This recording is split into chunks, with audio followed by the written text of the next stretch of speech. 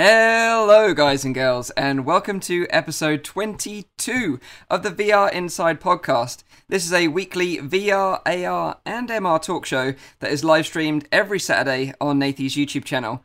You can tune into the show live at 4pm in Europe, 3pm in the UK and 9am in central US. If you missed the podcast for whatever reason, you can catch up with the whole show as I upload the whole video to my own YouTube channel, Virtual Reality Oasis. Or you can check out the audio-only version on your commute to work or as you're walking through town on Google Play Music, iTunes, and on SoundCloud. If you've got any questions, comments, or feedback, chuck them in the chat and we'll try to answer as many questions as we can. So let me introduce you to this fine group of individuals. First up, he is so deep in the rabbit hole, he doesn't even know what's real anymore. And that is our main man, Nathy. How you doing, dude? Is this real life or is this just fantasy? Open Good your question. Eyes. That's all you need to do. It's like Inception. I'm using a little device, and if it spins, then I know enough, right? Yeah, what do they call them? A totem? Yeah, I think so. Yeah. So I think I'm in real life now, or as Elon would say, simulation. So next up, this guy, he's now going to be known in future as the traveling guy. No longer Rowdy guy, the traveling guy, because he's always on the road. How you doing, Rowdy? You alright? It's true. I'm so deep into the rabbit hole that I became a virtual avatar, you know?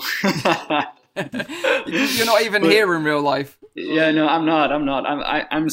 I'm very, very deeply jacked in there. So yeah. No, I'm currently at Race Virtual in Belgium. It's basically a VR arcade where they do racing simulators. It's pretty insane. I just posted like a Twitter post on it as well, on like the stuff that has been going on here.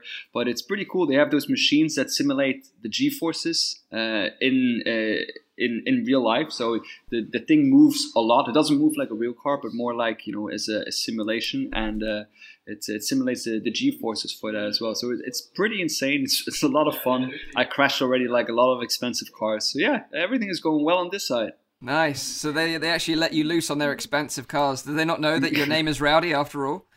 Yeah, maybe that's why they invited me. Maybe. Yeah. So next up, this guy, he likes to clean the inside of his PC out with a sock. It's top 5. What? Oh, you caught that, huh? Yeah, I did. Yeah. Well, thankfully, that's my oldest rig. I was rebuilding a PC, and I caught part of the periscope, which was much trouble this morning. But yes, I'm rebuilding a rig, so my room is filled with old PC components. So old, it was like an AMD Athlon F2 or something as the processor. Old, and yeah, there's plenty of dust bunnies in there, so had to clean it out before the new parts. It was so funny, like I was watching the stream before I was like getting ready for the show, and he was like, oh, I just need to clean out the inside of this PC, what have I got to hand? A sock. And I was just like laughing so hard. So I thought, yeah, that's got to be his introduction this week. So last but by no means least, myself, host of the show, Mike, the bearded bald guy from Virtual Reality Oasis. In this week's episode, we're going to be talking about the Oculus Go. Images have been leaked online. Fallout 4 reaches 100k sales. Headsets for chickens, a bit of a mysterious one. Primordian and the Persistence on PSVR. So we've got a busy show for you guys. So let's start it up with what we've been up to this week. We'll start off with Rowdy to see what he's been up to, because obviously he's at this VR arcade, which sounds super interesting. So come on, Rowdy, what have you been up to this week other than playing around in virtual reality arcades? Yeah, well, I mean, it's been a busy week for me as well. I haven't been able to play that much this week as I did last time, but I did play a handful of Keflings, which is like a God Simulator RTS kind of game. I expected a bit more from it, that it had like also like, you know, like some kind of military aspect to it, that you could send them off and have a war with them or something, because I like to kill things, I guess. Yeah. But that was not really the case. It was more like building buildings, and it went rather quickly. And it's basically based on like one of those original titles for, I think it was an Xbox originally, a World of Keflings, I think that's the one. But yeah, it was fun though. I had a good time with it. I haven't really gotten that far into it, so it might be a little bit more to it than that. And then for the rest, I've been playing some Sprint Vector. I did that. I did all of the tutorial levels. A lot of fun. I haven't really been able to get into the tracks yet, but I'm planning to do that as well. Nice, nice. I actually played a handful of Keflings this week as well. And like you were right, it's based on a previous IP, Kingdom of Keflings and World of Keflings that was on Xbox. And kind of mirror what your thoughts were on it, really, in that I thought it was kind of fun, had some nice mechanics. It's like a town builder, essentially. You just, pop more Keflings down, get them to do your bidding, expand, keep building more buildings. It kind of had this kind of addictive mobile game feeling about it. Kind of you keep on doing the same thing over and over again and just expand. I ended up playing it. Yeah, for a couple of hours, but a bit like you, I kind of wanted an end goal, really. Some sort of like fight would have been quite cool to send them to like a fight, some evil invasion or something would have been interesting. Where it just seems like the goal is just to keep on expanding to the whole map. So, I don't know, it's more casual than I kind of wanted it to be, so... Yeah, I agree. Yeah, we'll see. What the heck are Keflings? They're tiny little gnomes, I think they are. They're like, they do your little bidding, so you pick them up, you pop them down, you can pop them on a tree, they'll start cutting tree and collecting wood and stuff like that for you. Watch my video and you know it. Okay. Fair enough. Eat them? Can you dip them in cream and eat them? I don't think they're going to be that tasty, to be honest. I tried that too. No. So they are basically slaves.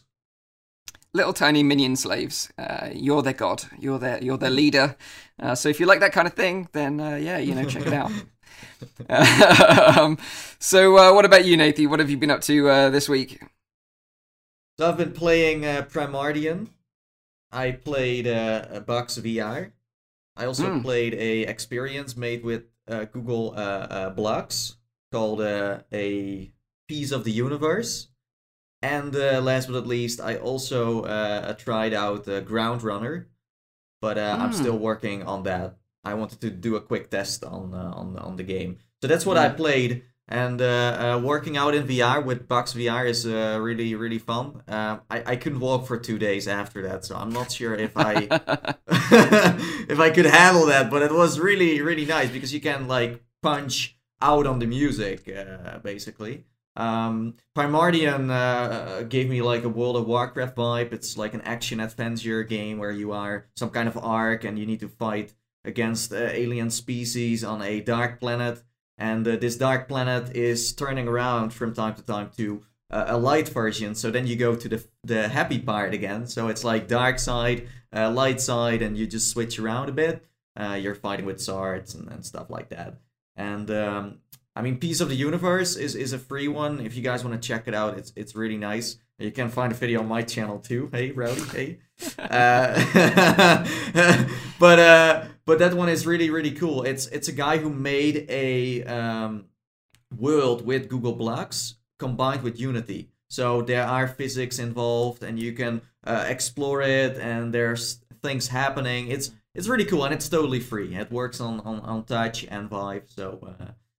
yeah, that's about it. And Ground Runner, can't really tell you much about it yet because I still need to do a review on that. I usually test the game out before I do the video, and then I do a quick run on it. But it looked interesting, let's say it like that. Cool, nice. So what about you, Zim? What you been up to, dude? Going insane in VR, I think, was the center of the week. I actually was expecting you to jump on that, so you clearly didn't see me for an hour with a mouthpiece. I don't think I have it here. Oh, no, I did. No, I saw a clip of it, actually. Shirt, yeah. Which happened to be the Windland 2 shirt. I'm sure John will rake me over the coals for that at some stage. That was my return to Dread Halls. So I've played Dread Halls a lot. Probably 200 hours at Dread Halls in, the last 3 years. And are you serious? Yeah, no. Literally, the most I've ever played Dread Halls was 7 hours straight. Because my stream have these torture points, and they send them at me, and sometimes it comes in a wave, sometimes I just get one. There's a variety of different tortures and things that happen. But anyway, Dread Halls was it, and God, they made me bite it. Like, I had to spend a good hour and a half in that, and then I had this mouthpiece, which, like, holds your mouth open, and my mouth was drying out, and it was getting freaked out with these things. It was pretty tough, so... So after so many hours, you are still scared of this game? It's one of the best, and this is the whole point about horror in VR, is that jump scares are like a one-time deal. They're just not very good. But when it's procedural, when there are things that dev every now and again drops in that you don't know about, like that, it's just funny because stuff comes out of the blue, and there's sounds, there's all these different things mixed in. And then, of course, you're sitting in Discord with a bunch of lads. they're going to try to scare you as well while you're doing it. And even things like That's the follower best part sub of it. noises, scare the shit out of me. It's just it's a really great way to torture yourself. And I literally was brinking on the edge of insanity during that playthrough. I was at my maximum from a fear factor side. So that was the big thing that happened. And then the other two things that I did this week that are notable are I finally finished off The Invisible Hours, which is a great kind of very theater production where it's almost like Clue or Cluedo. It's a stop time 4-chapter play where you're seeing a dude get murdered and try to figure out who did it. Very cool. And there's a secret ending, which if you don't see the secret ending, just look up to how to do the secret ending if you've got the game, because it wraps everything else up so nicely. You need to do that. And then the third thing for me was riding finally for the first time ever in Assetto Corsa around Isle of Man TT, which is a famous moto race, and that was really, really cool. So the fact that people go whipping around on that at like 300 kilometers an hour on a motorbike, feck me. Those are some hard corners, so it kills a person a year. Those were the punchlines of my week.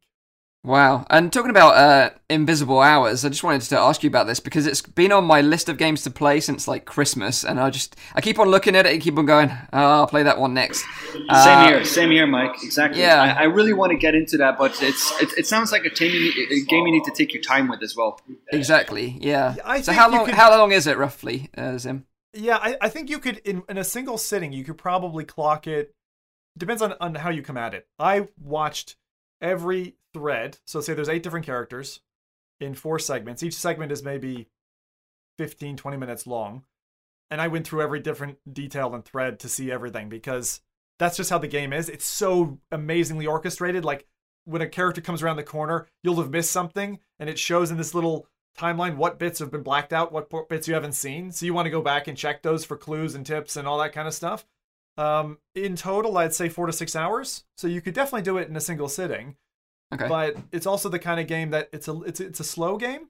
Like it's very paced, methodically paced, like if you're watching a theater production. Right. But it doesn't do the game a disservice. That actually supports it because it allows you to kind of get into the characters, get into the mindset, feel this incredibly human. Like they obviously did motion capture with the little glowing dots or whatever, but the voice acting, you can tell you are, these are some world-class actors, and you're right there with them at any angle you want to experience it. And that's awesome. So it's a totally unskippable thing. You have to just find time for it. Yeah, I think you're right. And a lot of people who have I've read reviews of it and things like that, they've said that this is kind of one of the most underrated titles on the Rift, Definitely. Like, not many people know about it, but it's one of the great ones. So I definitely do want to check it out at some point. But yeah, it's nice to know that how long it takes, like roughly sort of 6 hours, 6 to 8 hours. That's package it in there and get it through. But yeah, no, for me, I mean, if I was to say 2017's gone by, that's the gem in the rough. Like, don't miss it. That's nice. What I'd say to you two guys. So do it and let me know what you think. That's really crazy. That's really crazy, basically, to come to think of it. Because if you wouldn't have told me, I wouldn't have known about this title. Yeah. It's very quiet. Like, I think many people pass it. And it's in all 3 headsets. You can get on the PSVR, on the Rift, or on the Vive. Sorted. Do it. Anyway, Mike, what did you do this week? Well, in this week, I checked out In Death. It was released on Early Access on Steam and Oculus. It's kind of like a procedurally generated roguelite archery game that's kind of set in like a medieval world, like a bit like Dark Souls kind of vibe to it. It was just kind of a bit average in my opinion. I've got a review coming up on Monday. But yeah, I just thought the game was very average. I thought the gameplay mechanics were kind of fun, and it has an interesting achievement system. So basically, you die, and then because it's a roguelike, that means that everything's taken away from you. You start from the beginning again. But you do unlock some achievements for like the amount of headshots you get, so that'll buff up your headshots for the next life. But also the enemies will get buffed up a bit, and then more enemies will be unlocked as well. Is this FPS Doug Boom headshot? Is that, what do you mean buff up your headshots? What does that mean? Okay, so, it's a bow and arrow game, essentially, at heart. So if you get a headshot with the bow and arrow, and you get a certain amount in a playthrough, so say you get like 32, for example, in a playthrough, before you die, then you'll unlock a little achievement, and then in the next playthrough, the power of your headshots will be increased, so you'll be able to take down stronger enemies with a headshot, for example. But the things that I found it was lacking was any sort of direction or story. It's a shame because it's kind of set in the afterlife, but you don't really get told how you died or how you ended up there. And also, there's no story to keep you intrigued about what's going on. It's kind of just like, this is the world, fight these people, get to the end, fight the boss. Yeah. That's it. So in that sense, it had some promise, but lacked the sort of real core gameplay that needed it to be a great title or a good title. For me, it just kind of sat in the average box. It was like enticing enough to get you in, but not enough to keep you going. Yeah, and it was a shame because, like, you know, we're missing some really big releases at the moment, and for some reason it was getting promoted a lot by Oculus, so I was quite excited about it, but then it just seemed a bit disappointing in the end. Yeah, so going to the chat, we have a few people that are also playing things, of course. So Man played Star Wars Jedi Challengers, I think that's how you call it, right? It's the AI one? Kind of, yeah. The one that was like 300 with the lightsaber. Quid. Yeah. Cool Country Gaming is planning to get Survive, a zombie survival game. And Paradise DK played Kin, a platforming game in third person. I was going to say, on the Survive thing, I tried to play both Survive and Contagion both this week, and neither would even launch for me. I don't know what magic you guys sprinkled over it. Maybe you should learn building a PC then. Maybe that works for you. With a suck. And last but not least, we have a funny one here too. What was that, Nathan? What'd you say? Huh? What was it? Cool Country Gaming again says because Rowdy is not on camera right now, we can't see him dancing around. He says he looks like he wants to sell something like a watch. That's a nice reference. Anyway, let's keep on going. There are some chat moments there. Yeah, that's nice. It's interesting, actually, you said about the Jedi training one. I'm intrigued to know what he thinks of that. Is there an update from him? I'd love to know. But in the meantime, I'll just tell you what else I've been up to. I also checked out Mario Kart 8 Deluxe. I played it on the Nintendo Switch, but played it in VR. So what I did was I used an Elgato capture card to capture my Nintendo Switch gameplay. And then I mirrored that and put it on a big screen in VR.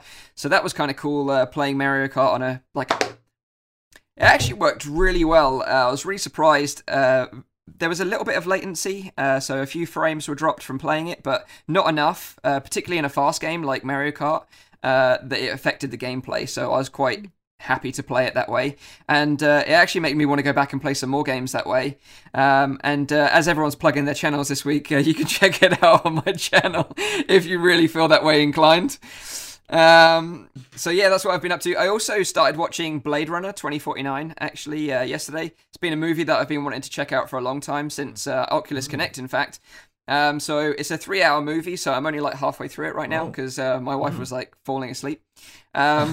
That's the newest one, Mike? That's right. Is it? There's an old one, and then there's the new one. Are there two new ones, or is it just one? So there's just one new one. So the Blade Runner obviously was the original film with Harrison Ford, and then this is Blade Runner 2049 with I can't think of the main actor's name right now, but the girls love him.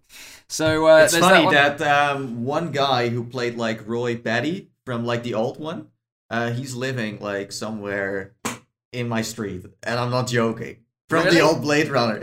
yeah. The guy's name is Rowdy Guy.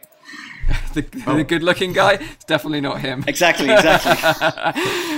But yeah, another show that's worth checking out for those that are looking for a TV show to start this week is Altered Carbon. It looks very interesting. It's kind of got a Matrix Blade Runner vibe to it. It's just starting on Netflix this week.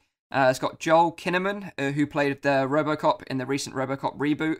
So if you're into like Netflix series, sci-fi stuff, then you should go and check out that one as well. So yeah, did the dude come back to us about what he thought of Jedi training?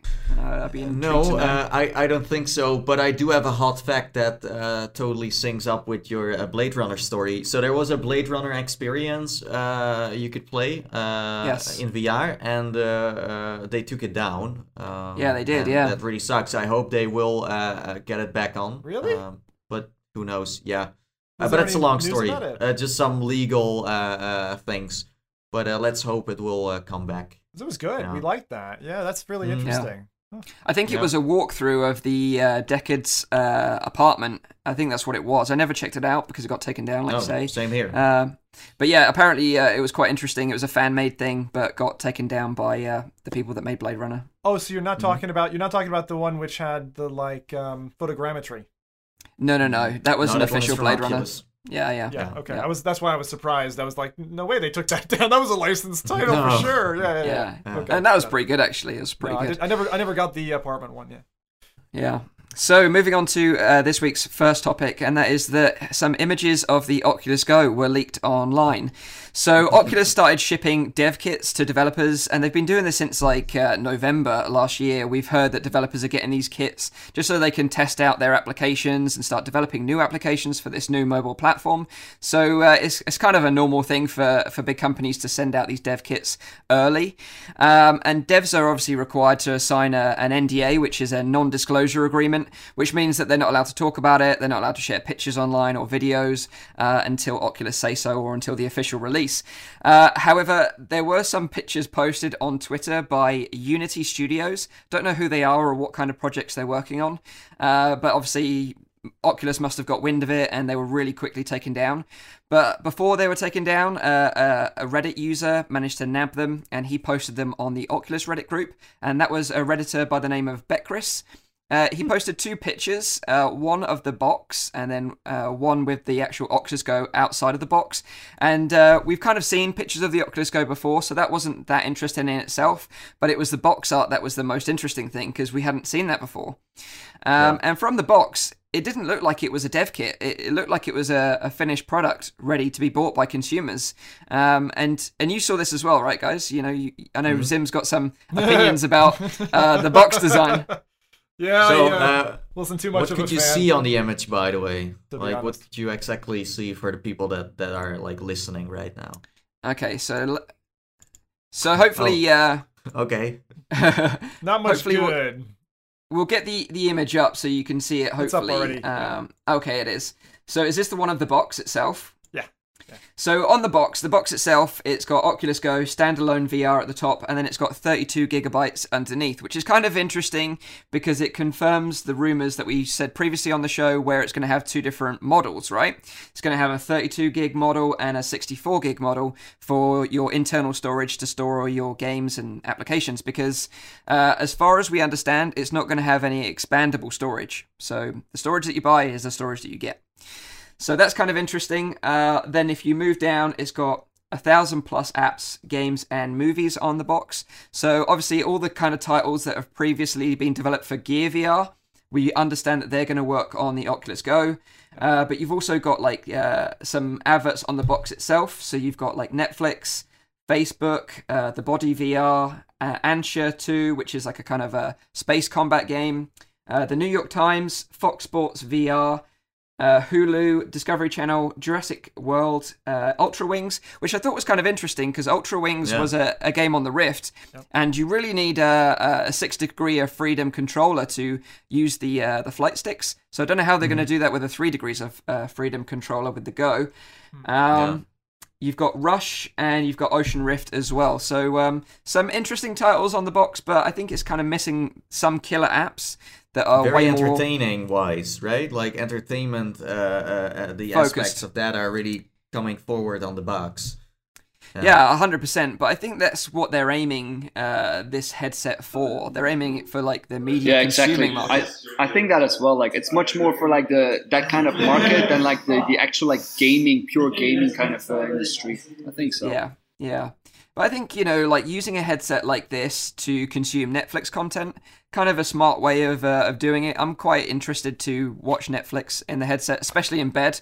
You know, I just would be like to be immersed like in a little room. Your significant other, Mike, is not going to like this. Well, you have to get it's a good point what you say, though. I mean, indeed, for like consuming that kind of content, but also like a plane or like a classroom, I think those kind of devices can be very, very popular. Or hotel. Yeah. Hotels can be really lonely definitely. if you're just going on a business trip all by yourself and you're like, you know, either you can flick through a TV or you can have your own mini IMAX. You know, it's a great application there. Yeah. And But I think the thing is, I was thinking about this because I was thinking, yeah, I would love to use this in bed mainly, just lying down watching Netflix or playing like Augmented Empire, which I'll come on to in a bit because that's what I'm quite excited about using this device for. But because the audio is actually channeled through the straps of the headset, I was thinking, I wonder how loud that's going to be for people around you, because you say about using it on a plane, which again I think would be an ideal environment, but because they're not like over the ear headphones, how much of this noise are the people around you going to be able to hear? So that was kind of like an interesting point that I wasn't sure about. But then again, I mean, the kind of stuff that you get in the airplanes yourself, those headphones, it's not like they block out all of the audio. No, but like I don't know if you've been on a flight where someone's really obnoxious and playing music from their phones or something ridiculous like that. But that's me. Yeah. Well, those people, I want to strangle those people with their USB connection cords because they should not be on a plane. Keep traveling, Rowdy. Keep traveling. He'll never catch you. Yeah. So there were 2 images that leaked. You just described the first one with the box on there, and next to the box also the unpacked version where you see like the Rift in there, or the Oculus Go, with the booklet and a little what would be in there, like a little box. Yeah, so you've got like a little box which looks like where your cable and your power brick will be, and then you've got like a little Oculus branded leaflet which will probably be the instructions. Obviously you've got the controller itself, which has like a back button, an Oculus Go home button, a trackpad, which is interesting because we've not had a trackpad on an Oculus device so far. It looks good, actually.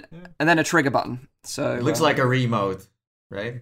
Yeah, it looks like a remote. Yeah. You know what I was hoping? A small one. I saw a piece in one of the images that I was hoping that there would be like a foam inlay into the headset itself, where you could dock the controller so that you'd basically have one thing. You could even carry it by its strap, but you'd have one object to pack or carry or whatever, and it would kind of just nest inside, because there's an empty space there. They should really do that, and you could ship it that way. But I don't think they're going to necessarily think about that in the first go.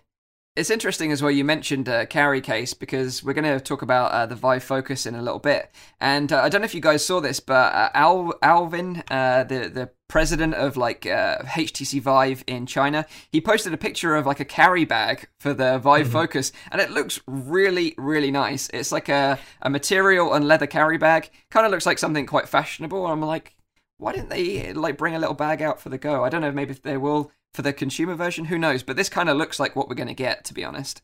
The other reaction I was going to say there about this is the gray, in other words, the actual materials, the plastic that we can see in the images compared to the way they showed it on stage at Oculus Connect or anywhere else we've seen images.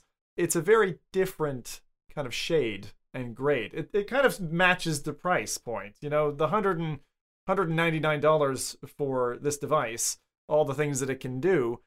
Seeing the actual materials for the different straps and the plastics in the headset, you can tell it's kind of a step back from the advertising side, but I think it's still a fair grade. But the plastic color, to me, was a little bit unappetizing. It's a bit I saw you tweeting about that, and I have to agree with that as well. Yeah, but like you say, it's got to differentiate itself from the Rift, so it couldn't really be black. But yeah, you're right. It kind of looks weird, but then again, grey is a bit of a funny color in different lighting, so I don't know. We'll see. Who knows? But it's interesting because on the actual top of the Go itself, you've got a power button. It looks like in the middle with a little LED status light. You've got a rocker for up and down volume on the top left, and then underneath there was another picture from VR Scout, I believe, which showed a little pinhole in the bottom as well, which I assume is for your microphone. So it looks like it's going to have a built-in micro as well. But what I'm intrigued with is how we can create content on it, because as content creators, obviously we want to play some games on this and share it on our channels and Twitch. And so far I understand that from the Gear VR, you can record your gameplay locally, and then you can just export that. So hopefully it'll be the same on the Oculus Go when it comes out. But is there any sort of killer apps from you guys' points of view that you're excited to use this device for? Well, actually, I wanted to ask, does Minecraft come for this device? No, for this device? I don't think there's Minecraft for Gear VR.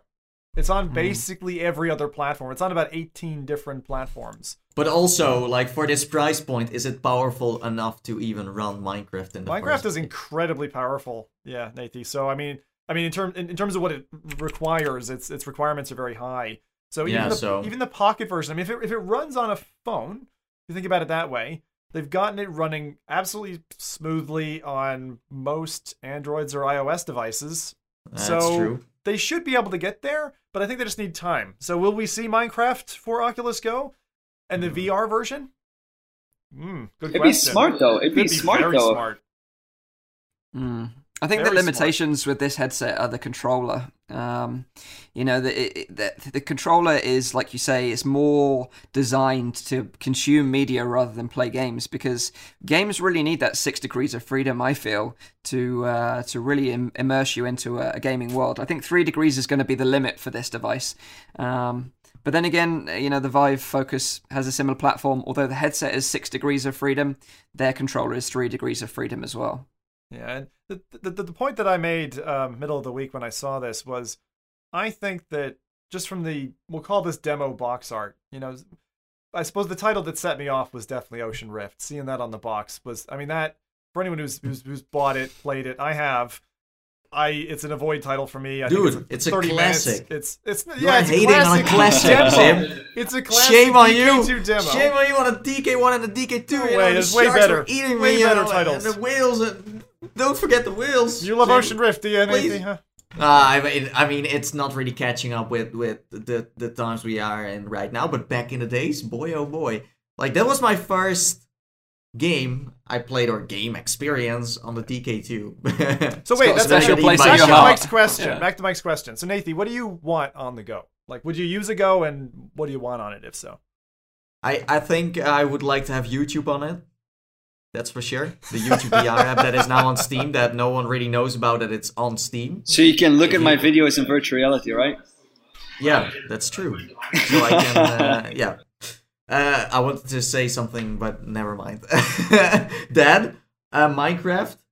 That would be a good one, but it's not really about gaming. I don't feel like I want to game on this device. No. No. I want to use it for entertainment reasons. Yeah. I'm also very curious how Facebook is going to work. Is it going to be a very clumsy thing that takes time before you can even post something, or is it like fast, like you would usually use it on your phone or computer? So yeah, I don't know, just social media in general, and maybe an artistic app where I can draw, or just sketch, or spend my time in like a plane indeed, or somewhere where I need to wait, something I can just do for like 30 minutes or an hour, or Yeah, see, for me, it would be like, if I'm in a hotel or if I'm on a plane, that's where I'd be using it. So if I'm in a hotel, I'd be using it for something like what used to be called Casino VR Poker, has been reconverted in gear, called Poker VR, which is basically sit around tables, play Texas Hold'em, competitive social multiplayer. I mean, it's amazing for that. Twitch, actually, because you can actually sit in the equivalent of kind of an IMAX cinema, which is funny. It's a funny parody that you said YouTube. It's a very different experience, though. So it's more like, again, IMAX, you're sitting there. It's not 360, but it's like I'm sitting on the moon watching my favorite streamer, that kind of thing. I think that's a pretty powerful selling point. And then to the point that I think Mike is probably itching to talk about, there's a couple of titles out there that I've never been able to access because I'm not willing to fork out 800 quid for an Android phone and a Gear headset, right? I'm an iOS user. So to this point, I don't have that. I wonder if and when Apple is going to answer this call, because they must know, and they're very smart, marketing and product timing and all of that kind of stuff. If they were to land an announcement a month before this thing launches, that there's going to be an Apple product out that's equivalent, would I hold off? I might. I don't know. I have enough brand connection to Oculus now that I probably would just buy a Go. But I'd also want the Apple one. Yeah, that would be interesting. That would be a wire on itself. Yeah, for me, like Netflix is one big app, but also recently Plex is working on the Daydream. I don't know if you guys know about the application Plex, but what you can do is if you've got media on your PC, you can stream it through Plex to your device, like your TV or your. Do you know Kodi? It's like similar to Kodi, for example. Plex. I don't. Yeah, know. but Plex is like the legitimate version. Kodi's a bit shady in some aspects. And also big screen, playing big screen in the Oculus Go would be interesting. But the number one title for me is Augmented Empire. I played it recently at XR Connects in London, and the Coatsink had a little stand there, and I was like, hey dudes, I've been looking forward to playing this game for a long time. Can I check it out? They're like, yeah, sure. And about half an hour later, they were like tapping me on the shoulder going, dude, you need to get out of here because there's a queue here and people want to play it. And I was like, I was just so drawn into the game. I think board games could also work really well, like Monopoly or so. Yeah. So, we've said that the price point is probably going to be around $200 for the 32 gig model, $250 to $300 for the 64 gig model. And my best guess is going to be releasing end of March, early April, in time for the new financial year. I gotta say that 64 gig model is gonna be the go-to, because 32 gig, when you take whatever operating system is running in this thing, you're gonna be left with 20 gig hard drive space. That's not a lot. That is not a lot. That's. Oh god, yeah, I totally forgot about that. We're like, we need this and we need that, but we're stuffing the whole thing full of like memory now. And there's no expansion slots as far as I'm aware. There isn't like a little like micro, like just shove in 128 or 256 gig expansion. No. Yeah, but then if like Mike just named all the games that are on the box, and some of those are, if you look at the Oculus Home version, are fairly big, so they must have downgraded those. To a level, or you need to swap around your games all the time and experiences and apps, but that's a good one. But it also says in the box there's going to be 1,000 plus apps at launch, which is impressive. I know they're all mainly Gear VR titles, but to have such a huge library on day one is pretty interesting. It says 1,000 films, games, so apps, games, and movies. Okay, because that's going to be 700 movies. Right, 200 games and 100 apps. Like that's what the breakdown's going to be. Unfortunately, we're not getting 1,000 apps on this thing. No, it's a trap. What I'm hoping for is Gear VR parity, or even the ability to take something. This is probably not going to happen. This is a pipe dream. Take Daydream games in as well. That's not going to happen, right? They're competitors. No. But I'd love to have the Gear games over that I've never had a chance to play. Yeah. Or what if they have like a cloud server, like you have, for example, with the Nintendo Switch? You don't know. Oh, so you mean interesting. Good concept, Nathan. Yeah, that would be interesting. Connection-wise, I don't know. Yeah. But it's funny you mentioned movies, actually, because that's right. They've got Jurassic World on the box, so you can buy Jurassic World and check that out. I'm actually wearing my Jurassic Jurassic Park t-shirt today. It's a T-Rex with a VR headset. Did he get the Jumanji app on there as well? Because it's one to watch out for. You want to have the killer one? If you want to have the best VR experience ever. So you basically have an Oculus Go in a plane. You're watching Jurassic World, and then the only thing you really need is this pillow from Mike, so you can just rest in the plane like this, and Mike's always with you. So if you feel alone, here you are. Always there supporting you guys. That's what I'm there for. But you should really make this official merch, Mike. I should. You should really sell this because it's like hot. Everyone wants this. I mean, if the chat, do you guys want to have a Mike pillow? Let us know. Yeah, Rowdy was trying to say something. And it smells like Mike too. I do have to say, I am looking forward to watching VR movies in a plane, though, in a VR cinema. Yeah, definitely. Although especially I have to say, with some 3D effects going on. Yeah, like if they did Jurassic World, for example, a bit like The Lost Bear, which, if you watch the movie on a screen, but then you're in a jungle, and then like a raptor pops up every now and again to your right, and then a T-Rex on your left, that would be freaking awesome. I'd love that. We're going to have people screaming on planes. We are going to have people playing Dreadhalls, because Dreadhalls is a mobile app. You can play these horror games in this, and they're going to be playing it on a plane. Some kid is going to be on a plane with an Oculus Go and scream their head off like bloody murder, and some old woman down the back is going to get really concerned, and then a plane's going to have to land. There's going to be all kinds of drama about this. I promise you, this is going to happen within the next 2 years. I'm looking forward to this. Or someone is going to watch snakes on a plane and then thinks there are real snakes in the plane. That would be hilarious. Just quick question to you guys: have any of you actually seen any Gear VRs being used in the wild, like on the train or out and about, where you've ever been out and about? Outside? Who'd you say never been out and about? Like, what is outside? When you're outside and out and about. No, you don't go outside? What is that? Well, No, okay. why? Why do you go outside? Why? Yeah. That answers I have a my curtain. question. That's right all there. I need. Yeah. So, have you ever seen anyone walking past your house with a Gear VR on, Nathy? When you've been peering out the window? No. No, I did see a guy on a field running around with a backpack, a PC, a backpack, and that was Voodoo. He checked out like he was running on a big field with his headset on.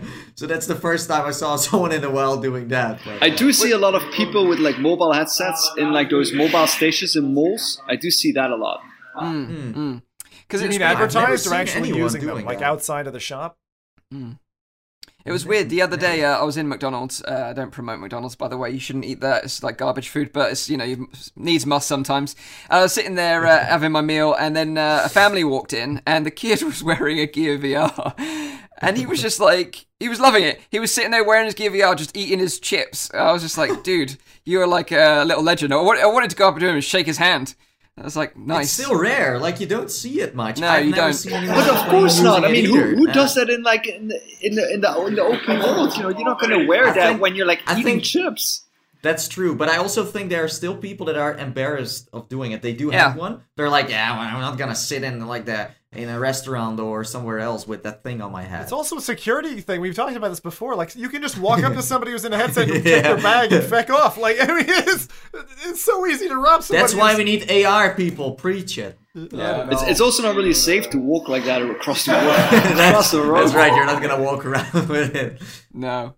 So moving on, obviously, and still on the subject of standalone though, because the Vive Focus released this week in China. The president of Vive, Alvin Wang Graelin, who is the China president of HTC Vive, posted some unboxing pictures of the Vive Focus on his Twitter account. And it comes with a controller, the headset, obviously, some batteries for the controller, a Vive port voucher as well, and a charger.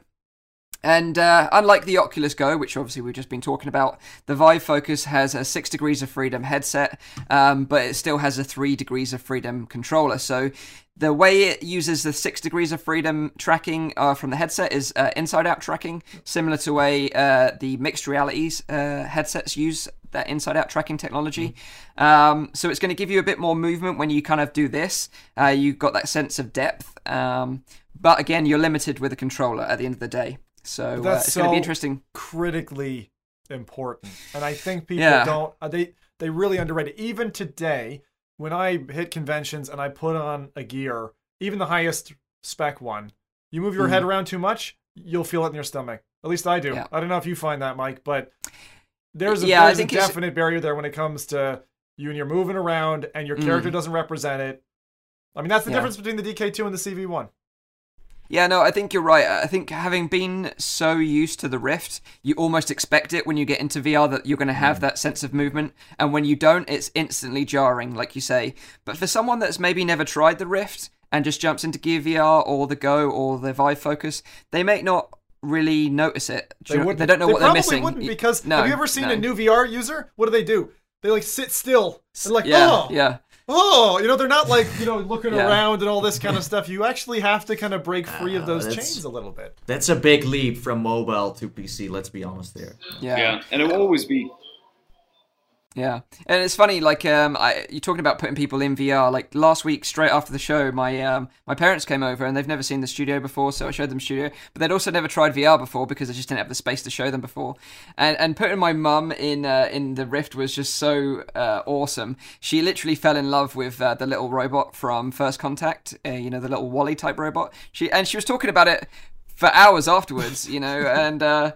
It's just so amazing to see people experience VR for the first time. It's such a fascinating thing to watch. I got an amazing story here as well. I let my mom try the 360 of Felix and Paul, where Obama was walking through the woods. It's like a really old one. Yeah. And it was so strange. Like, she played it, and then a week later, she had one of her girlfriends, or friends coming over.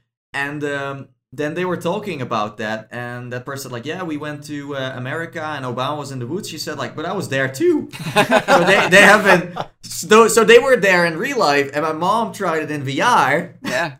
and then they spoke to each other in a way they were both there. It's so random. Like, this is the most funny thing ever. Like, strange coincidence, I would say. But then you can just talk about the same thing. Yeah. Well, you haven't even like been there or smelled it or like walked around, or it was just a 360. It's a good one That's though. it. Actually, of all the 360s that I've seen, the one with Obama in it, that's the one where they're in the national park, right? And when the helicopter lands and all the grass goes flat, it's fucking awesome. It's actually a good one, and it's available, I think, for Felix free. and Paul always like nails the 360s. They are rarely disappointing. Like, they also did Miyubi, that is even an interactive one. It's like a movie of like 40 minutes where you have like a little robot, and pretty cool. So, how do you spell that, Nathan, for people who might be listening? Miyubi, Miyubi.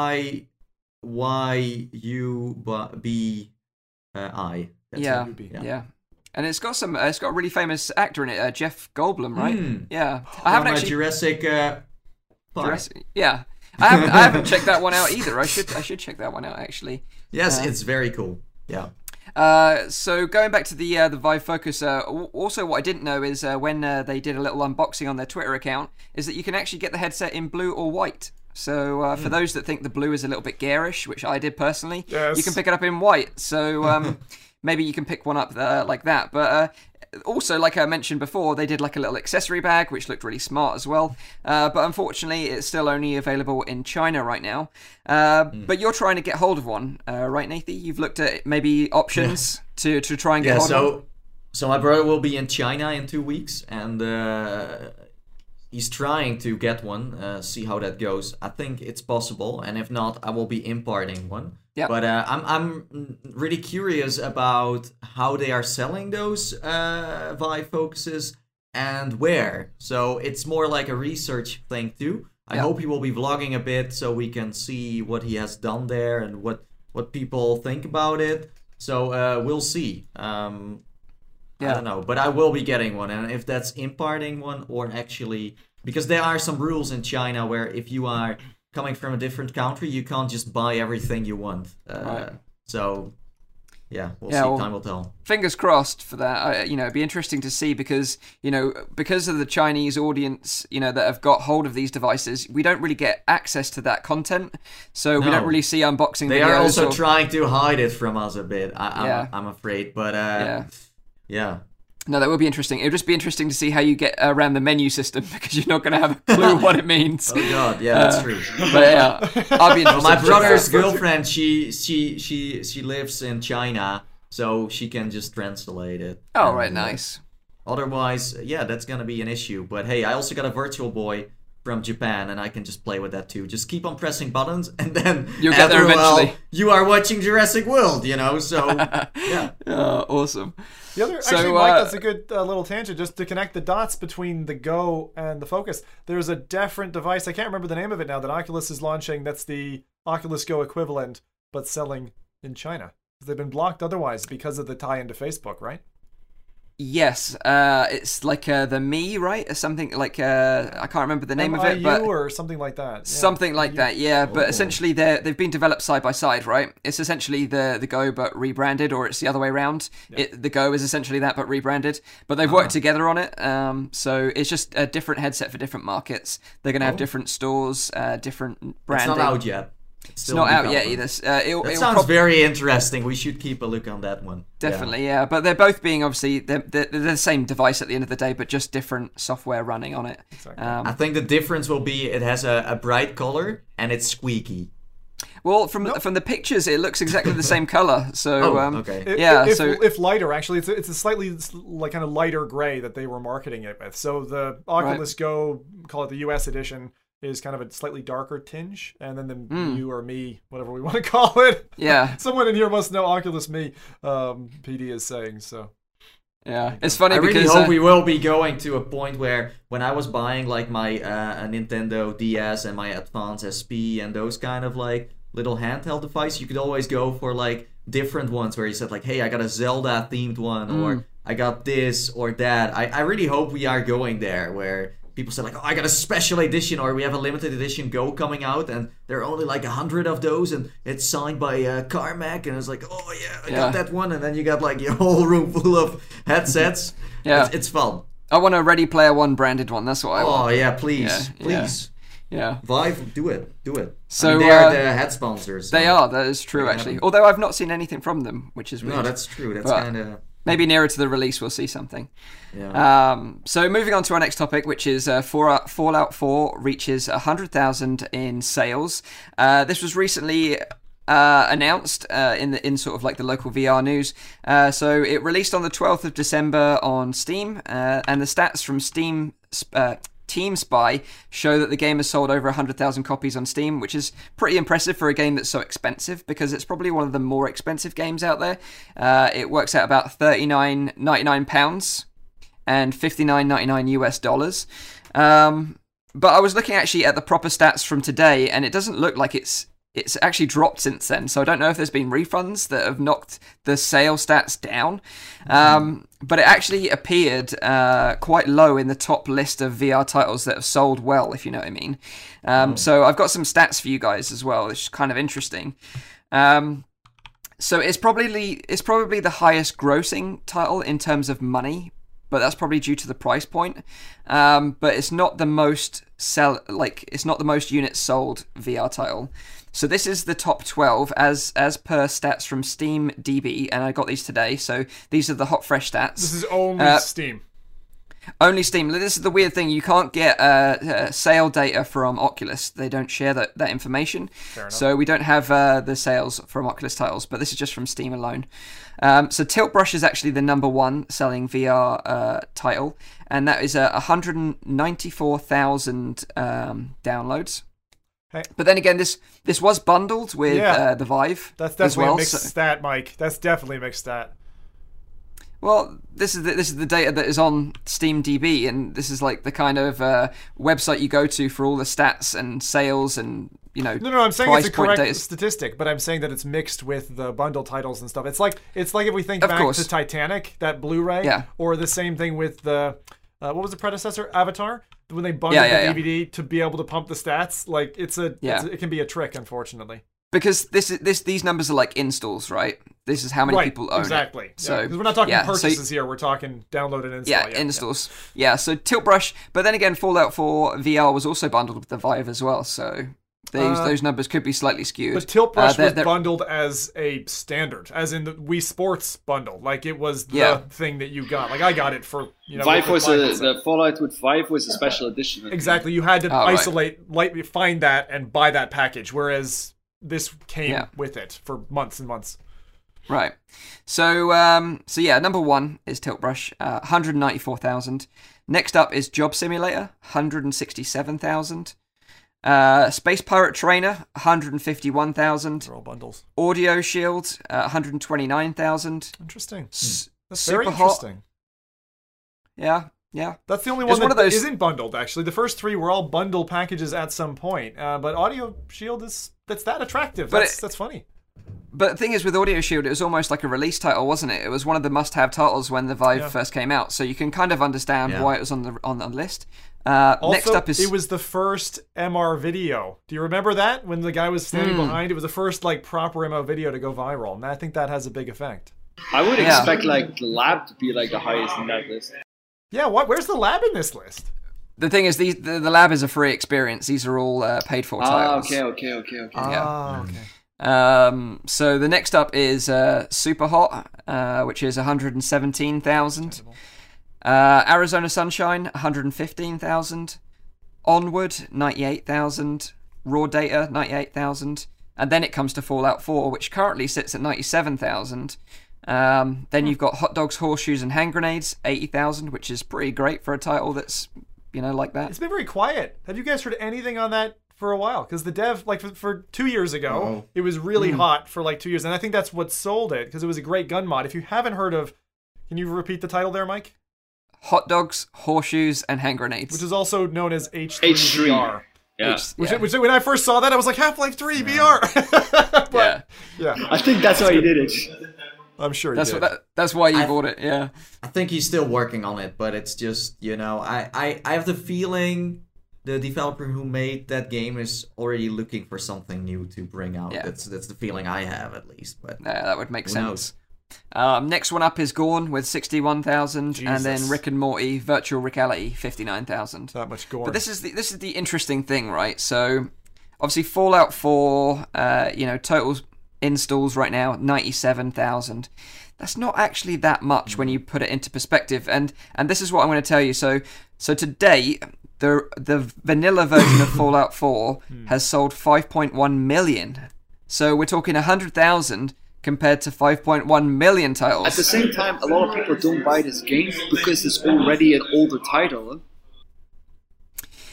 Well, that's true, but if you look at the hype around Fallout 4 VR and also Fallout 4 when it first came out, so this is like concurrent players on the first day of release. So, like every game that first comes out, the first day or week is a big spike, and it kind of trickles off. Yeah, so, Fallout 4 vanilla version, some people like to refer it as the pancake version. I love that phrase because it's like the flat version, the pancake version. I love that. Concurrent users on day one was 471,000 players on day one for Fallout 4 pancake version. For the VR version, 2,500. Only 2,500 on day one. Yeah. Seriously? Yeah. Seriously? 2,666. Nice analytics there, Mike. I like that comparison. It really does put it into perspective, zing.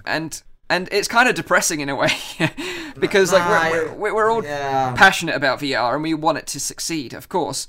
But I don't think so. I think you're wrong here, because if you look at all the other titles, like the indie titles, so the smaller ones, they sell about 3,000 copies in total. Okay, in maybe the first 2-3 months. So if you have 2K on the first day. For VR, that's a lot. Of course, we should look forward, and it's compared to the pancake games that come out, it's freaking depressing. Yeah. But I mean, it's and it's expensive. Bethesda did. Exactly. Yeah, on the other side, Bethesda did do a lot of advertising. 2K, this doesn't feel right to me. 2K as a statistic for day one, with the amount of people who I know who picked it up, with the amount of countries that have PC VR headsets, and Vive being, it's in a lot of hands. Yeah. Yeah, I'm really surprised if 2K is an accurate statistic for day one. If you look at the concurrent concurrent players players right right now, now, off or something, that's maybe somehow shortening. I don't know, because it didn't go up any further than that. It just dipped from there on out. And concurrent users for Fallout 4, right now, VR are something in the low hundreds. I would expect that at this stage, though. But I mean, still, 2,000 day one seems. It could be that the stats are not totally accurate, or it could be that people are wise enough nowadays to not pre-order a freaking game anymore. Sorry, Mike, are these purchases on that? How are pre-orders accounted for in this? Or is this install? No. So this was concurrent players on the day of launch. Okay, no. That's okay. Fair enough. I'd buy it then. I'd buy it then. Yeah. So It could also be that a lot of people who ordered the headset in the bundle get the headset actually later than the actual release date. Possibly. But so the first lot of stats were all sort of installs, and this stats were for concurrent users. So 471,000 day one concurrent users for Pancake VR, Pancake Fallout, and then the VR version 2,664 concurrent users. So talking about Fallout, they updated it. Yeah. And I haven't tried it since the first week it came out, or 2 weeks. I don't know if anyone else tried it. Played it last week. Lately. Yeah, I played it last week. Is it any better, or performance is still about the same? I still notice. Can it be fixed? That's the question. It's at a very similar level. Fallout 4 VR is at a very similar stage where I'd say if you get halfway through Subnautica, it has certain holdback points in terms of performance. Those are there. Where I say the experience is good enough to soldier on. In other words, it won't stop you probably playing it unless you're super picky, But I think they both still have a need for performance tuning. It's a big difference. But still, I don't think you can compare a game that is optimized for VR, like for example Subnautica, than for example Fallout, because I think Fallout with their motion control still is a little step further than what Subnautica does. Yeah. I don't know if motion controllers can make up the rest of all the problems, then yeah, maybe. But that depends on a person too, where someone is like, okay, I got controllers, so that's fine. I still think that it's a shame that it doesn't work well or it doesn't run that nicely. It should be fixed, right? By now, you'd think so. How long is this? Yeah, and the funny thing is, I mean, Doom runs fine, for me at least. No, Doom is good performance. Skyrim's good performance. Same, yeah, but that was on, of course, PlayStation VR, so we can't really compare that, I guess. Yeah. Yeah, it's just I'm surprised. Because this is still a game that people bought as a bundle too with a Vive, like starters.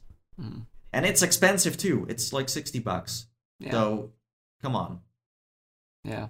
But yeah, like I say, I think it just kind of brings us back down to earth a little bit to say, we're still growing, the market's growing, but we can just still do what we can, is to keep promoting VR, keep talking about VR, keep making sure that people are aware of it, and then we're doing our jobs properly.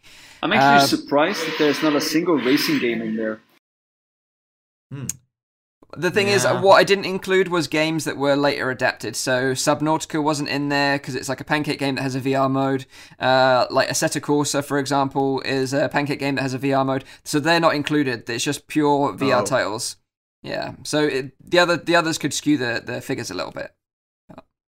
So to lighten the mood a little bit, and so I'm sorry if I've made you all super depressed. No. I'm now going to talk about the news you've all been waiting for. You want to forget about 8K headsets, forget about standalone VR. We're talking about headsets for chickens. This is where the important news is all about. I thought you were going to come with like a new Pimax update, but okay. Who needs a Pimax when a chicken's got a headset? That's what I'm talking about. Yeah, when you got chickens. Maybe the Pimax could like also fit chickens. A smaller version. 8K for chickens. That's that would what be they need. Next level for chickens, like 8K. Yeah. They were like, whoa! Yeah. But maybe it's too heavy for their little necks. It's like a hammerhead chicken coming at you. That's a scary thought. So to explain this a little bit more, like a guy by the name of Austin Stewart has come up with an idea to make chickens happier. So his company, Second Livestock, has come up with virtual free range. What this does is it eliminates the need for a physical free space for your chickens. So they're virtual free range chickens, and this essentially means that each chicken has a little headset on, that he can see his little eyes, and he can walk around a virtual space on a little omnidirectional treadmill. He can talk to other chickens as well with a little mic, has earphones, so he can hear his little chicken colleagues. And so in his mind, it's like the Matrix for chickens.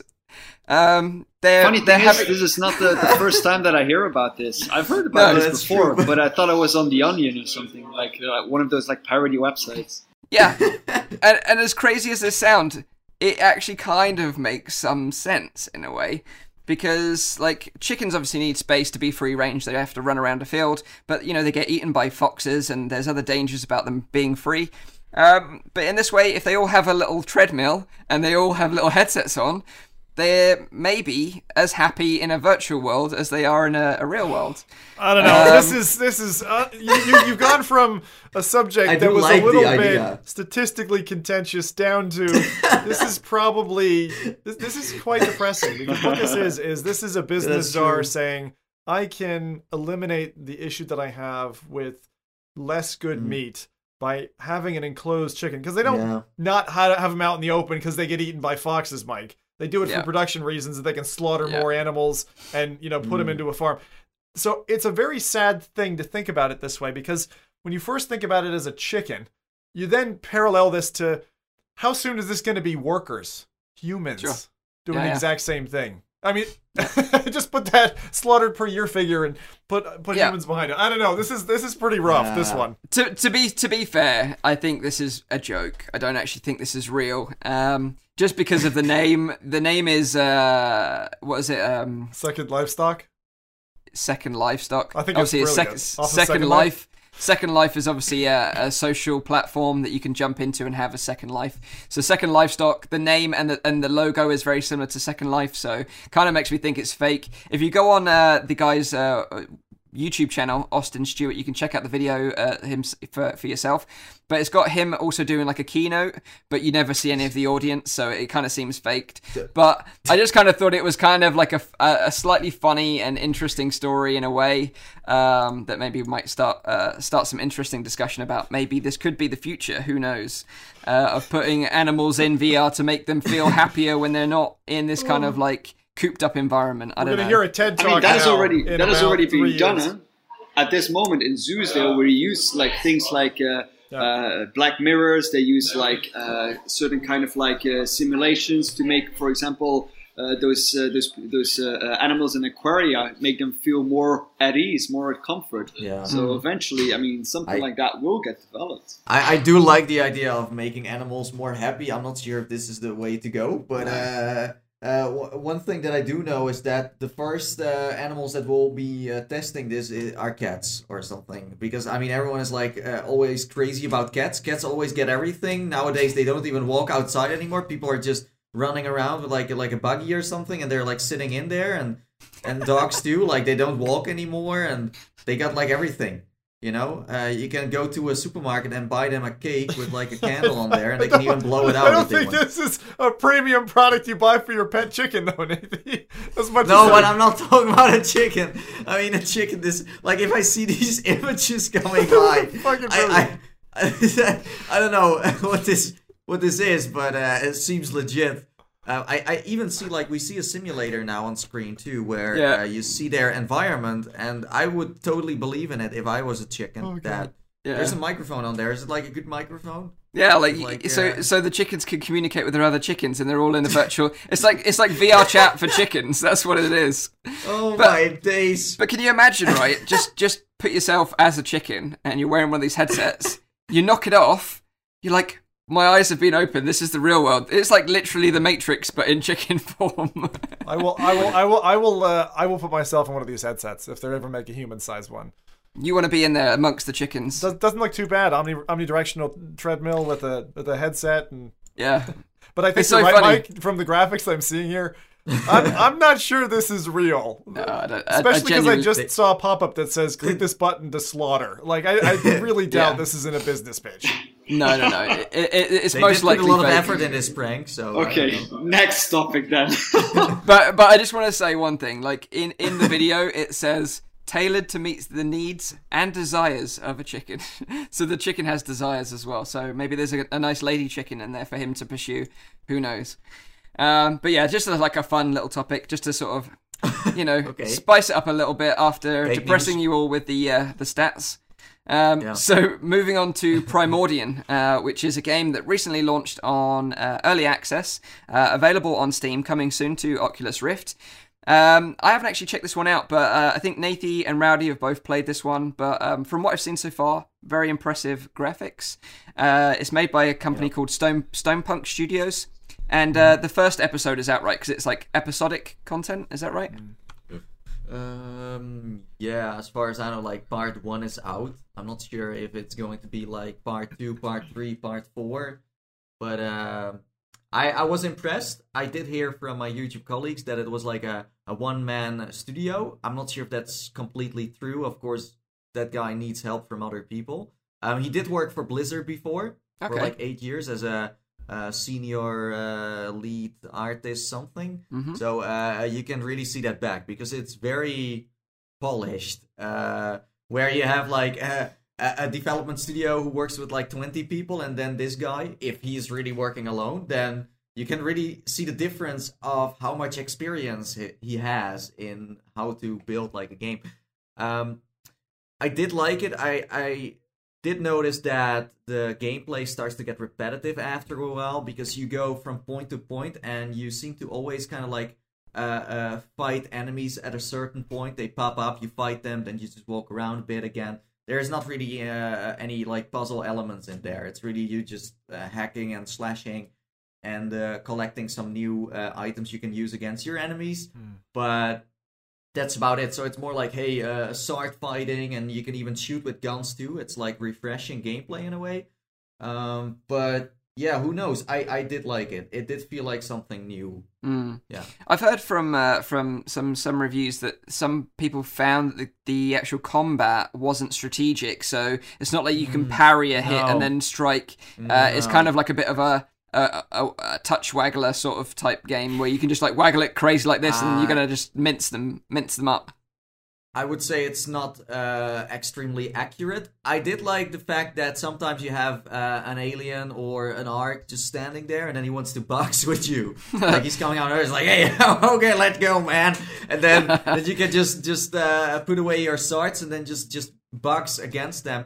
But what I noticed is that there is not really any haptic feedback present. So you don't really feel like you're hitting something. And since you just block his attack with just holding your swords in front of you without really... But, I don't know, it could be more complicated, and the enemies could also be more like smarter in a way, because they now they do their basic attack, and they just stand there again and they do their attack. So it's not that they are very, very smart in a way, but... I don't know, like what kind of expectations should you have combat-wise? That's what I'm asking. You know? Yeah, it's very difficult because we don't have that resistance or you know, a lot of games don't use like haptic feedback in the right way. So like you could parry a hit and then it like bounce back and then you can attack, or you know, some sort of mechanic like that would seem like it would be better fit for this type of title, but I haven't actually played it myself, so I don't really know. But what sort of thoughts did you have on it, Rowdy? Were similar sort of thoughts to Nathie on this one? Yeah, I've only seen videos. I haven't played it myself yet. I've only got to see some videos. It did look visually very impressive, I have to say. Yeah. But yeah, like I say, it's an early access title, so the developers are still going to be adding more. And like I say, I thought it was episodic, so they've released the first episode, and they're going to release more episodes in the future. But if you're interested in checking that one out, it's $18.99 in British pounds, $24.99 in US dollars, and that's available on Steam right now. So moving on to the last topic, and that is a PSVR title, because obviously we don't want to leave out you PSVR users. This is a game called The Persistence. It's going to be released by a studio called Firesprite, and they announced that they were going to release this game sort of late last year, but they had to slip the release a little bit further, so it's not actually going to release now until the 24th of July. But they recently announced, a new trailer for the game and talked a little bit more about it. So it's been in development for some time, and it puts you in the shoes of a crew member on a spaceship where, like in all great sort of space stories, something traumatically goes wrong on the spaceship. It's Love that stuff. Yeah. It's a mix of stealth and survival horror, and a bit similar to In Death. It's procedurally generated and roguelike, so that... What that means is that a roguelike game is that you can play, and then when you die, everything that you've earned gets reset, and then you start from the beginning again. But because, same again, like within Death, the levels are procedurally generated, it kind of makes things a little bit more interesting each playthrough and a little bit different. Although for with me, it actually makes it a bit more flat, like, because I mean, it is a different experience every time, but. I mean, from what I've seen from In Death, it's like I kind of miss like the goal a little bit of why everything is happening. What am I doing? Is there a storyline in Persistence, or is there also not really anything going on? So the storyline is just saying, that you're a crew member on a ship. You've been woken up out of cryosleep. All the other crew have been turned into these kind of zombies, and then each time you die, a new member is awoken from cryosleep to try and get the ship turned on to make it back to the planet to sort of restore the ship. So there is a story there, which is refreshing because, like I said, In Death doesn't really have that. But I agree with you totally, Rowdy, that I find that I need a story to pull me to keep playing a title. Yeah. Like for Lone Echo, for example, I really wanted to know what happened to like the captain, and I wanted to find her, and I wanted to know what had happened to her and unlock the mysteries of this like alien ship that had turned up and stuff like that. And that was what kept on bringing me back to the game, because I wanted to know what the end of the story was. Whereas with In Death, and it kind of looks very similar in The Persistence, is that without that story really pushing the gameplay, it kind of feels a bit aimless. That's what I found with In Death anyway. But what if someone nails that down, where it's just randomly generated and the story just fits right into that, and it just totally happens at the right moment, where you keep on walking and then something happens, a scene, or then it's really fun. But like what I'm afraid of is that they will just go for like a radio system where someone's like, oh, watch out, yeah, there are more zombies, and oh yeah, you're almost there, yeah, good job, stuff like that. But if there's no real, like, where you meet someone or you team up like you did in Alien Isolation, where you're like, you find a guy, he helps you out, he gives you some items, then you continue. If that kind of stuff is in there, then it's really cool. Yeah, exactly. Or the procedural generated stuff needs to be so interesting that you want to keep on playing. Like, for example, I mean, I know that Subnautica is not procedural generated, but there's so much stuff to do in that world that it feels like everything is like being there on the fly, and that makes it very interesting. I don't think that even though Subnautica has a storyline, it doesn't need it to make the game interesting. It does have a storyline. Yeah, I know. I think it does, No, it does have a storyline, but it doesn't need the storyline to make the game interesting. Well, it's funny that you mentioned it, because they played around early on with the procedural engine. That was their original trajectory. They were going to go procedural. And then they locked it down. They're like, you know what? Actually, we think we've got a game here. And then they crafted the game down rather. But I like Nathan's idea of blending the two. Like, if you were able to do some kind of progression. As an example, right? The procedural game I mentioned I played this week was Dread Halls. If you had something like this where that was, a maze gets created, kind of like the old Windows screensaver, that every time you run it, it's a different maze. But like that, so the fact that the Persistence has this, I think is great. I personally like roguelike games. But if you had something that you could achieve or unlock or get to that would kind of progress the story in those little bits, it would give you something to fight for. And I think I can't think of a game that does that. Yeah, and like the Persistence does use the mechanic in the story, which hats off to it, it does that well, because it's got like a load of like crew members that are in cryosleep, right? So when one dies, the computer system just wakes up another one to try to get to the goal, right, which is to get the ship back to save everyone. So in that sense, at least it's got a story narrative to drive that mechanic. I think is what we would exactly. call that. Whereas I think Elite Dangerous, for example, does do a little bit of a mix between that procedural and the more story-driven missions. Right. Whereas, like In Death, for example, didn't have that. It didn't have a reason as to why you died. Doesn't have a reason to keep coming back. There's no explanation for it. But the other thing that makes this game particularly interesting, and one of you mentioned about having like a sidekick, is that it has a unique experience where you can actually use a tablet separate from, so you've got someone in a PSVR, and then you've got another user using a tablet, like an iPad or an Android tablet, that they can play the game with the player in VR. So they can choose to help them or hinder them. So they can sort of like unlock doors for them or shut doors behind them so enemies can't follow them in. And also help guide them because they've got the map as well. So that's an interesting mechanic, I think. But if you say this, then I already have a feeling there will not be that much attention to the story. Like, we have seen games where someone works together with you. I haven't seen really a game yet where you have a sidekick and you also have a story going on. But maybe this is the first one that is actually going to nail it. Who knows? But I'm like, if you are a developer and you choose to go for a game that just randomly gets generated every time, and you go for a certain genre where you're like, oh, you wake up in your ship and there are zombies everywhere, then it's your duty to like make a story with that. Let's say with the one Zim played, the horror one, Dread Halls, like Dread Halls, you don't really need to have that story, because it's just, you know what you need to do, you know what your goal is, because you have played it many times before, and you want to get that goal every time. I mean, you played it for so many hours, it must be addicting then. So, I don't know, we will have to wait until it comes out, but I have some doubts about it. I don't really feel like I'm... Yeah, I don't know. My only hesitation is probably the teleport mechanic, because when I saw that, my brain was immediately going, please don't give us another Artica 1, because that is just... You get this pretty thing where you teleport around it, and I'm not having fun. So I don't know. I find that the look of it for a PSVR game, it's very interesting to see the graphics right now. What's it going to look like in the headset? And then, with that mechanic, I don't think any other game is doing that at the moment. So I'd be keen to try it and see if it's got merit. It kind of has almost, it has a pseudo Doom teleport system in there. There's a slight rush, like when you're teleporting, which is good. I actually think things should be doing that because blink teleporting is disorienting, and it actually is not very welcome.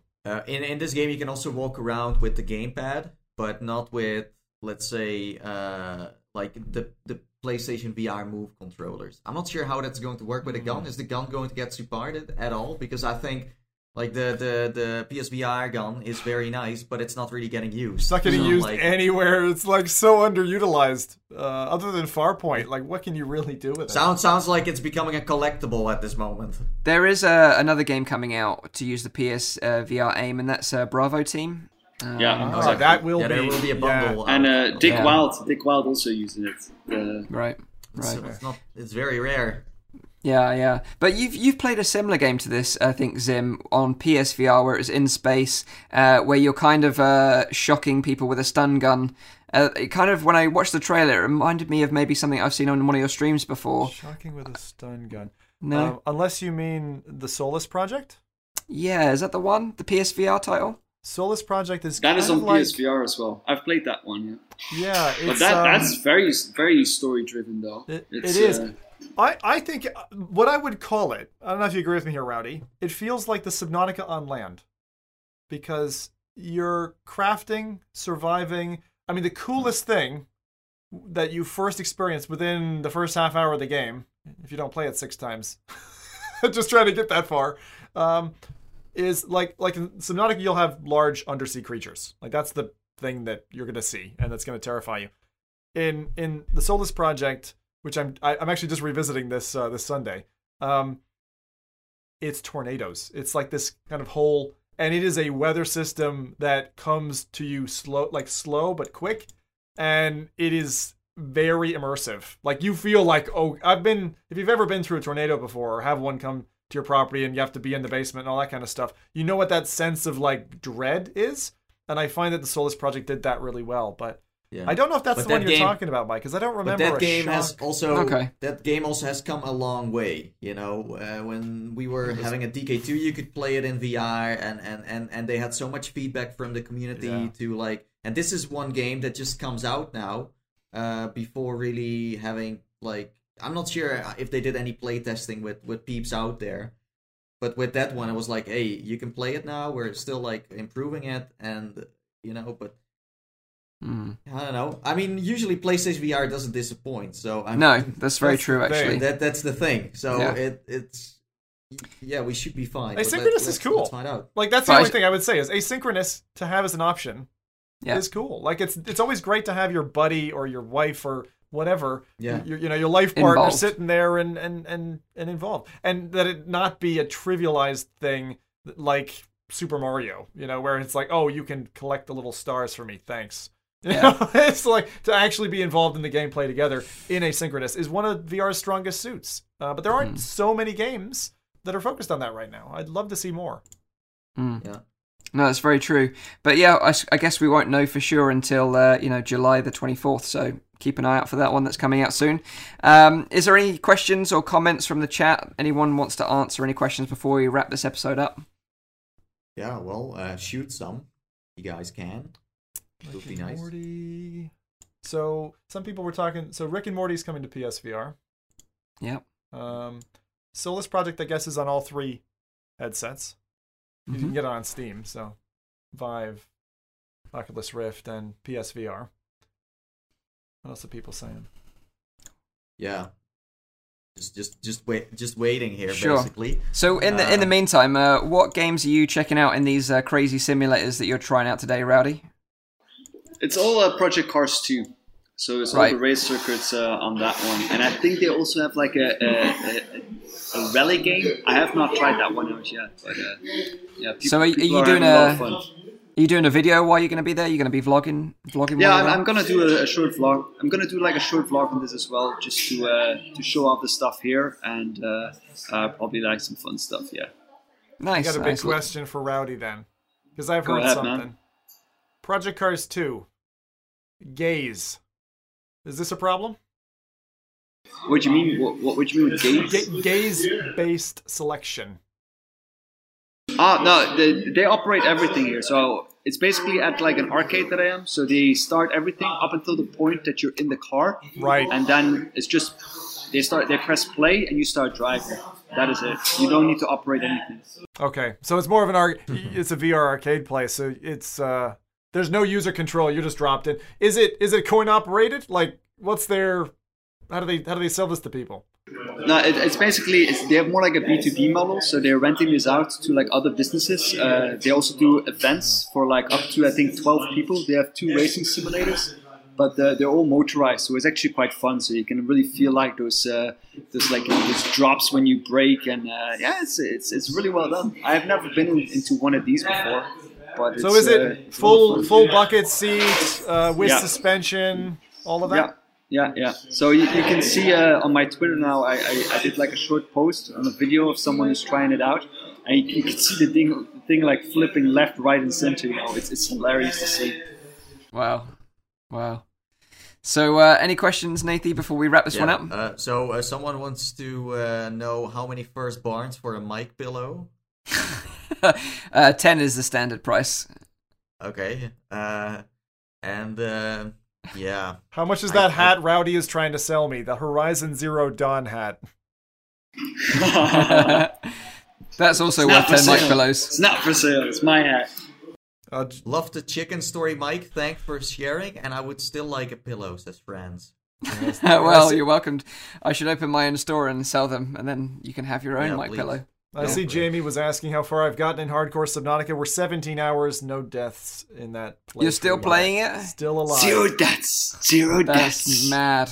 That is madness. It's really hard to play. It's this like, I Yeah. want to play because it's so cool, and I don't want But to freaking die stressful. to something really dumb. Yeah. Subnautica is another game I still really want to get into.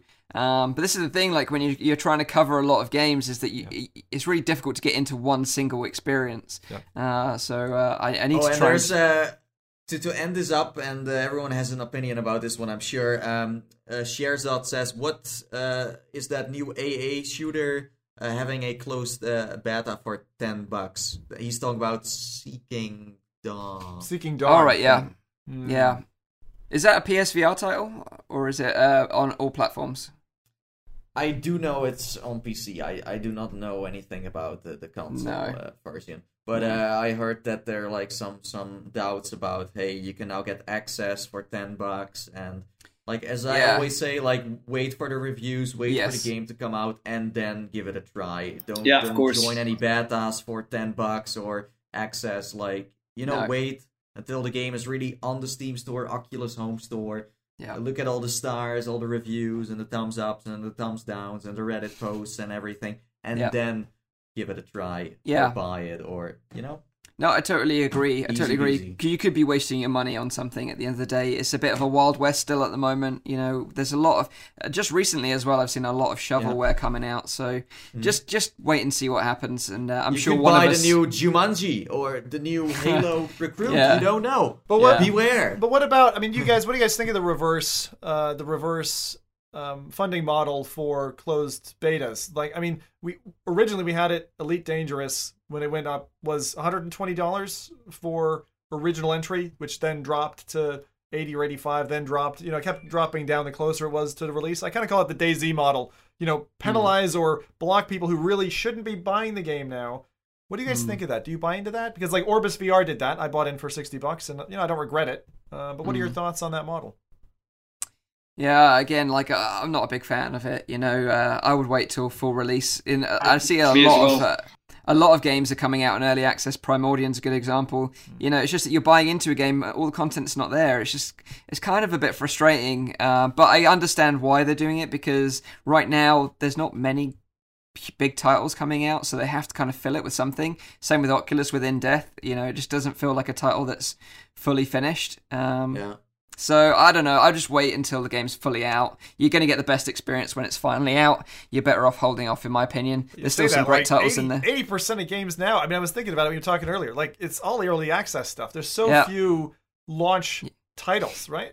Yeah, and that's why I'd probably say go back to some of the older titles that are the tried and tested ones, that are the great ones, like Heart of the Emberstone or, Arizona Sunshine. If you haven't checked those titles out, now's the time to go back and check them out while we've got a bit of breathing space, and there's not a great load of new titles coming out right now. Like, in terms of titles coming out in 2018, there's not actually many that I can think of off the top of my head that I'm that excited about. So Still early.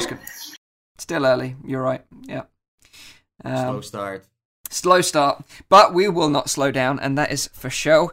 So just to remind you guys that this is a weekly VR, AR, and MR talk show that's live streamed every Saturday on Atheist YouTube channel. Tune into the show live at 4 p.m. in Europe, 3 p.m. in UK, 9 a.m. in Central US. If you missed the podcast for whatever reason, check up on my channel, Virtual Reality Oasis, because I upload the whole video there, or check out the audio-only version on Google Play Music, iTunes, and SoundCloud. If you've got any comments or questions, also put them in the comments on the video, or, chuck us an email or a tweet, and we'll maybe read them out on next week's show. So, thanks again for being part of the show. We really appreciate you guys getting involved and answering questions and just being a part of it. And thank you again for asking for the mic pillow. You never know. You might be able to get your own in the near future. Take it easy, guys. We'll see you next week. Bye-bye. Cheers. Bye.